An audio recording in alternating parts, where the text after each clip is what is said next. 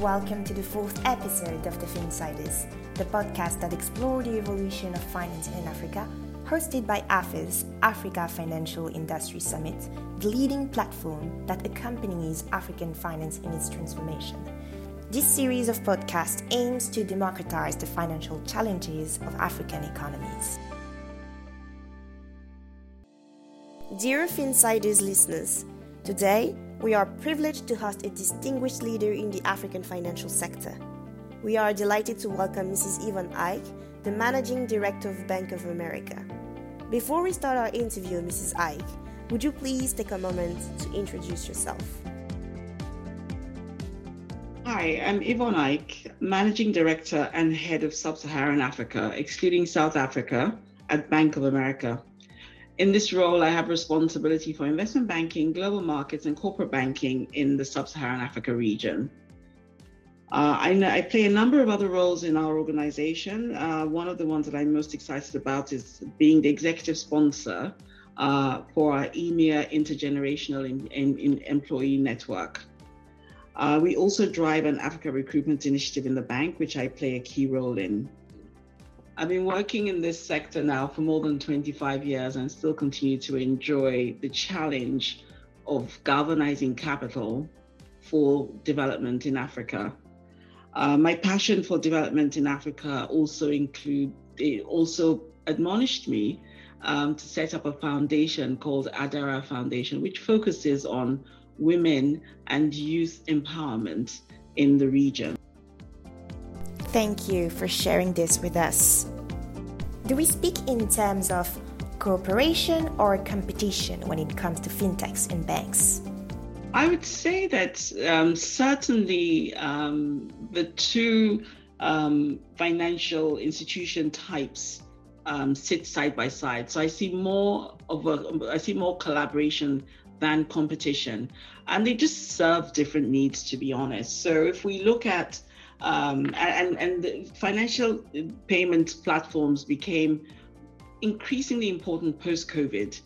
In those 2 years of COVID, digital payments in particular really accelerated.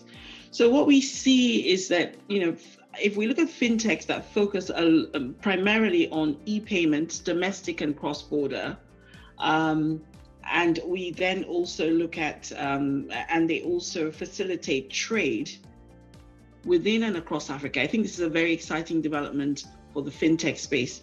And fintechs also really focus more on the consumer, the retail, the smaller businesses, and has been quite instrumental in increasing financial inclusion in the region. Clearly, more nimble, more new technologies. So, for example, there were 5,200 startups between 2020 and 2021 in Sub-Saharan Africa, and half of that were actually fintech startups in the region. So what we've seen is over time, fintechs becoming increasingly sophisticated in some of the offerings that they give. Started off mainly facilitating payments. As we know, mobile payments, Africa accounts for 70% of the mobile payments in the world today. So it's a big part of how we make payments and facilitate trades. Banks, however, they also leverage fintechs to service their customers, and also it helps them with customer acquisition. I think the focus of banks is a little bit different, or rather, not the focus, I'd say more the area where banks add more value is a little bit different. More sophisticated lending, better servicing the corporate world and the public sector, public and private sectors, to be honest, and then also financing very large transactions. So both are needed. There's a lot more technological advancement happening in the fintech space, and both of them are working to serve economic development in Africa. Thank you for your valuable input. How much of a threat to the traditional banking sector do fintech's incentives pose? The fintech sector is providing many more customers significant value than in terms of the range of transactions that can be done on the fintech platforms, and the cost of doing those transactions. And also because the infrastructure costs for fintech companies, certainly the physical infrastructure costs for fintech companies are much less than typical banks have, they're able to pass on the benefits of higher savings to the customers. This, I do think, is very good for the consumer in the sector. And I think what it does do for the traditional banking sector is, frankly, cause them to evolve more quickly. So certainly a good thing for the consumer. Thank you for these insights. Are African regulators responding quick enough to the rise of fintech?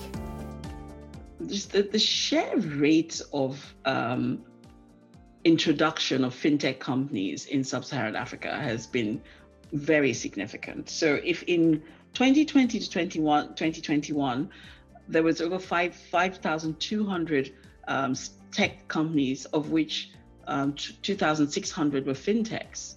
That's a lot of companies providing slightly nuanced differences in the services that they provide.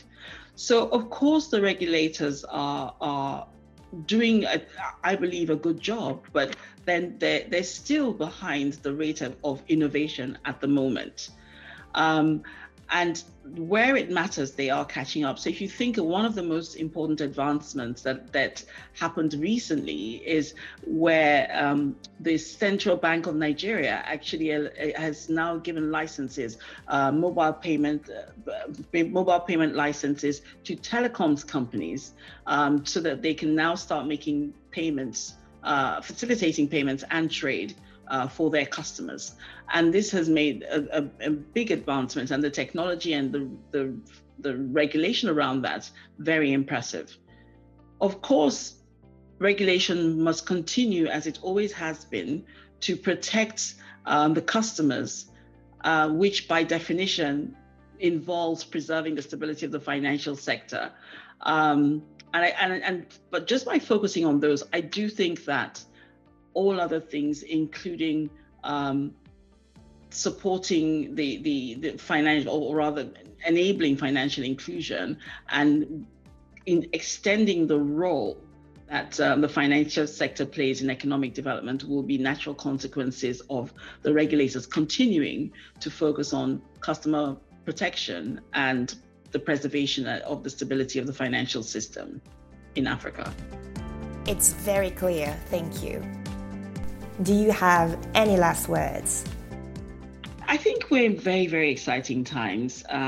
So there's a new word that is apparently the most trending word in 2022, and it's called perma-crisis. And this is where we're seeing that we're almost in a permanent state of crisis globally.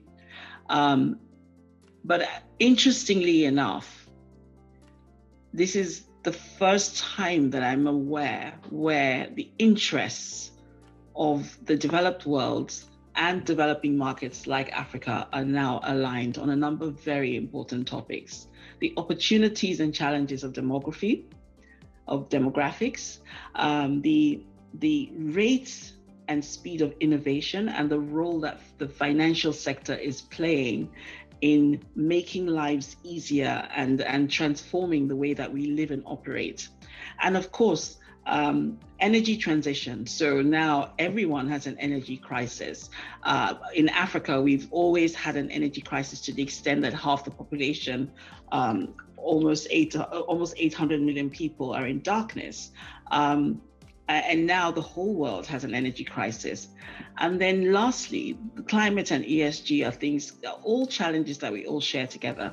What's very interesting about all of this is that the innovation from Africa, particularly in technology and increasingly in the fintech space, I believe will change the way that the world evolves in solving many of these issues. And a lot of that innovation will come and is coming from Africa. Our heartfelt thanks to you, Mrs. Ike, for the wealth of insight shared today. We are equally grateful to our audience for being a part of this FINsiders episode. Be sure to catch us in the next one.